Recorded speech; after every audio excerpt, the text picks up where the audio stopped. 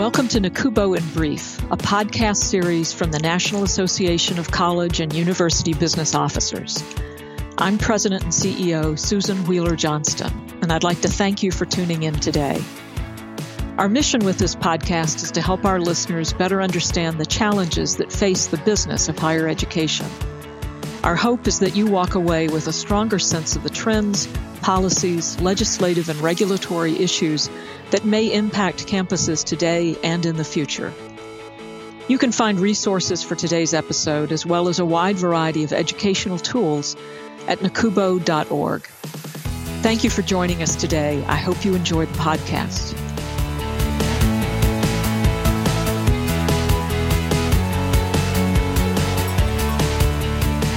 Hello, and welcome to this episode of NACUBO in Brief. I'm Lindsay Waite, NACUBO's Director of Analytics, and today I'm joined by Dr. Laurel Espinosa, the Vice President for Research at the American Council on Education. Laurel is responsible for developing ACE's thought leadership and research agenda, and she is well known for her scholarship on equity in higher education, including projects that both examine race and ethnicity in higher education and also translate this research for practitioner audiences. Thank you for joining us today, Laurel. Thanks for having me. Yeah, I want to jump right in and start talking about a recent report that ACE released, the Race and Ethnicity in Higher Education report. Could you talk a little bit about the history of this project and why does the American Council on Education conduct this study? Yeah, that's a great question. So at ACE, we've been around for a number of years, 101 to be exact, and we've focused on equity as an issue for a great number of those years. Race and ethnicity is one of those issues. Other work we do, for example, is on women's leadership, on post-traditional students. So we really cover the ground in terms of equity, and we have an exciting new direction as well, which is a focus on equity-minded leadership and doing work on race and ethnicity and really providing leaders with data that they can use as a tool, we think is really important for that direction. We have some exciting new ways to deliver professional learning that will be released in the fall, so look out for that. And this is all part of that effort. But what we really want to do with these data is provide really a timely resource for not just leaders, but also members of the media, for researchers, for other types of practitioners. There still is not a place to go until now that, really provides a snapshot of higher education and the consideration of race and ethnicity within. These data are meant to be accessible and user-friendly, easy to take up and use in presentations and talking points. And that's a gap that we're really seeking to fill. And we're grateful to the Mellon Foundation for funding this work. Great. Yeah, it really sounds like ACE and the researchers there have focused on a tool and a resource that is open for all leaders on college and university campuses. So with that said, and I'm honestly really interested in some of the data that you've collected, and I think our members would be as well, I'm wondering if we could go ahead and jump right in. I know one of the topics that you cover in the report is looking at grant aid and how student demographics differ and who receives grant aid. And I know that's also something of interest to NACUBO members. Here at NACUBO, we conduct the tuition discounting study looking specifically at institutional aid. But I also know in your report, you look at all kinds of grant aid. And I'm wondering if you could talk a little bit about how student demographics vary for undergraduates who receive grant aid. I don't think it would surprise any of your listeners to know that there are differences by race and ethnicity across a host of the things that we look at. So I'll just say for those who are interested in grant aid, loan behavior, which we're going to talk about, I know, but also where students go, what they study, who graduates, who leaves, that's all available. And I'll need to mention the website so I can plug it and encourage people to go. It's equityinhighered.org. But certainly when it comes to how students finance their education, there are definitely differences. And maybe I'll just start out by saying some averages across. I mean, for example, in 2015-16, about 77% of all full-time undergraduates received some amount of grant aid. And this would be from federal, state, institutional, and private sources. And they usually receive somewhere in the neighborhood of $8,800. Something that we see for Black students in particular, and also for American Indian or Alaska Native students, is that 90% of the this population are receiving grant aid. And this is in comparison with about 3/4 of white and Asian students. So off the bat, you see more students receiving grant aid. In terms of amount, it's a little bit interesting that one varies in some unexpected ways, or maybe they're not always unexpected. But for example, Asian students received the most grant aid on average in terms of dollars at about $11,000 per year.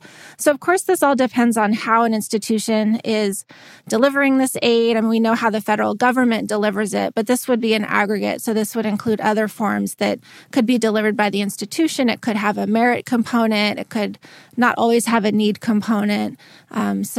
We do have some of the breakdowns though in the report to check it out.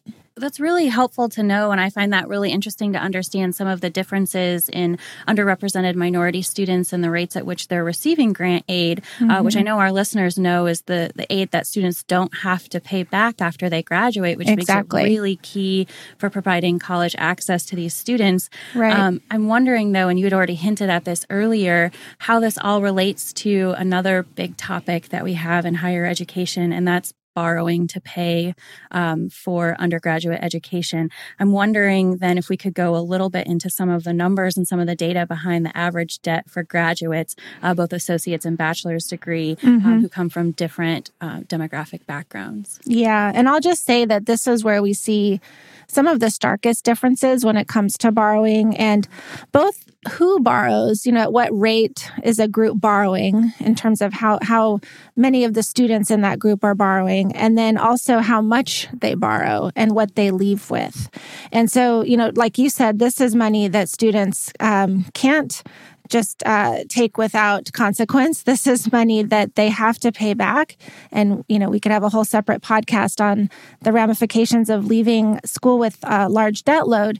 But we do see differences here. And I'll just flag for everyone that the greatest concern that I have and the most urgent need, in my opinion, in terms of where we need to focus policy and practices on the African-American student population. This is a group that borrows at the highest rates and also leaves with the largest debt burden than any other group. So this is one that we have a lot of data on in the report in terms of this population. And I'll just give a statistic, and we could talk about some of the other averages, but I'll just say about a third of Black students have $40,000 or more in debt when they leave their bachelor's degree. And this is compared to roughly 18% of students overall. So right away, you see a big difference in sort of where these lines are drawn. And sort of interestingly, and I think this is where you could have a discussion about borrowing behavior, and certainly you can have a lot of discussion here around financial literacy and the way that different groups of students and families approach this. But Hispanic students tend to borrow the least and also leave with lower amounts of debt. So they're at about 13% have that 40,000 or more, again, compared to 18% overall and about a third of Black students.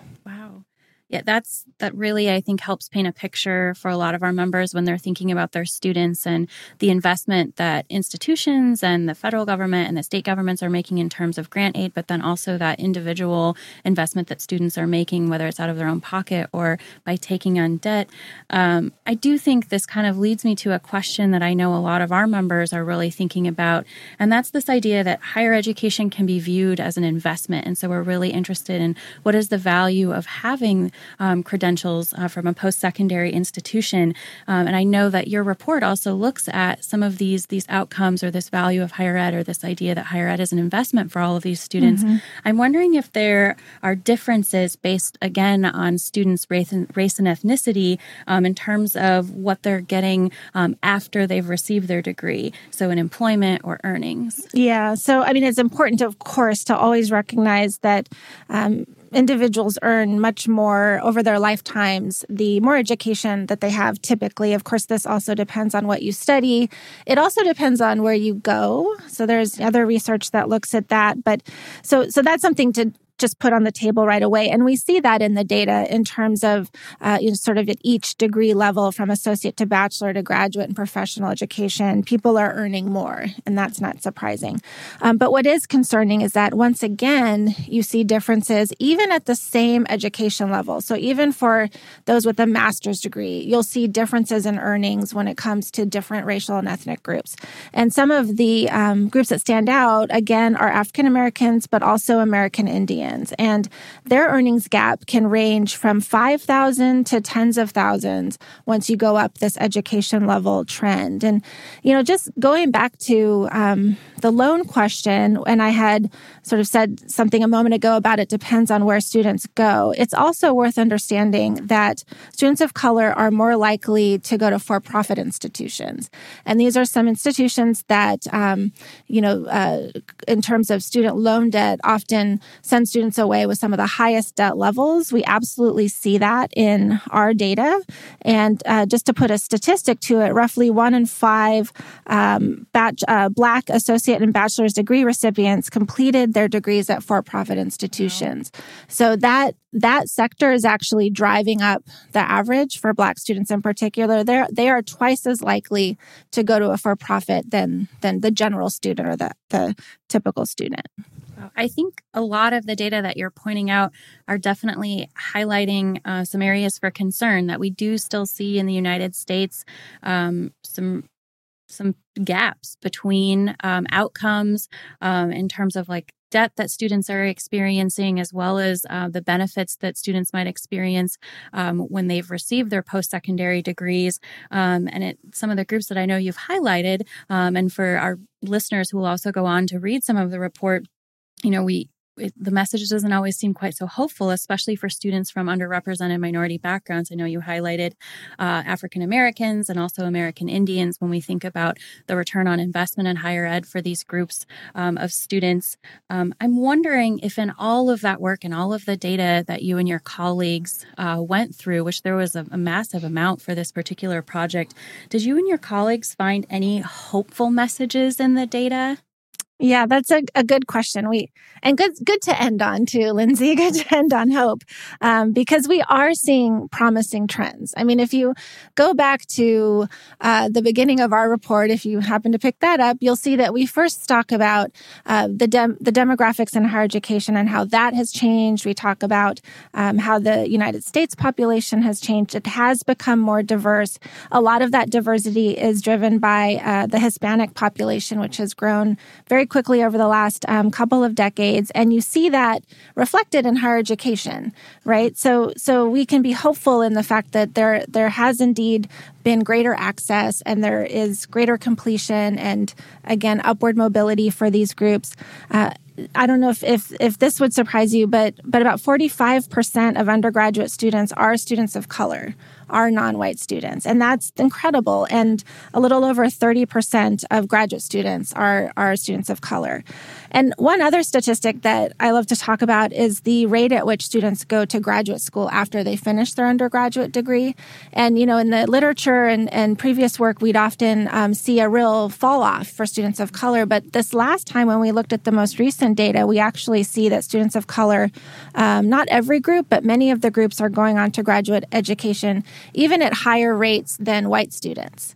So, there's promise in this trajectory. And, of course, that goes back to asking the deeper questions, though, about where they're going, what they're paying, how much loan debt they're leaving with. So it always opens the door for more questions, but we are seeing some hope, and we hope that, that these trends continue to move upward because it's very important that they do for our country. Great. And I really do appreciate for our listeners that you highlight the power of data in all of this, that the data really can highlight issues and help institutions to uncover insights and think about best practices to serve the students that we have and really make a difference for all of our students, and hoping that all of them work to have more equitable outcomes when we think about the importance of higher education. So I am really happy that, we ended on talking about the report and some of the positive notes that we see in there. I do have one more question, and maybe this is kind of just a little bit more broad question about the research generally. When we think about all of this data, how it uncovers or shows some inequities that we still have on a lot of our campuses today, but also gives us some hopeful information in terms of the shifts that we see and promising practices that we see on some of our campuses. When we think about institutional leaders, so presidents of college campuses and also business officers, how should they be using this data or this resource that you guys have at ACE to inform some of their goals or their practices or their policies? How can this data be a tool for them? Yeah, so that's a great question. And of course, we do all of this because we want it to be used by a number of different entities, like I said earlier. But something that I've seen happen with this data, which is really exciting, is that it's an opportunity for institutions to look at these national data and then benchmark themselves against it. And in addition to doing that, which can be quite illuminating, it's also providing an opportunity to use the data as really a boost to a conversation about race on campus, bringing us from ACE to talk about it, or just using it as a jumping off point for other speakers that you might bring or projects you might undertake, or, really pointing to the urgency of including the consideration of race in your strategic planning and in the way that you, like you said, aggregate, disaggregate data, how you use that data for decision making. Just having a national view of the data, I think, really can help boost efforts. And I've seen administrators using it in that way, really using it as a catalyst. Great. Thank you. And thank you, Laurel, for joining us. And I do encourage all of our listeners to read the Race and Ethnicity in Higher Education report. It's available on ACE's website. And also the report and other resources are available on the microsite, equityinhighered.org. And I'd also like to thank you, our listeners, for joining us today. I'd encourage you to check out other podcasts in our NACUBO in Brief series, as well as NACUBO's other podcast series, CBO Speaks. Both are available on the NACUBO website. So thank you so much, Laurel, for joining us, and thanks again to our listeners.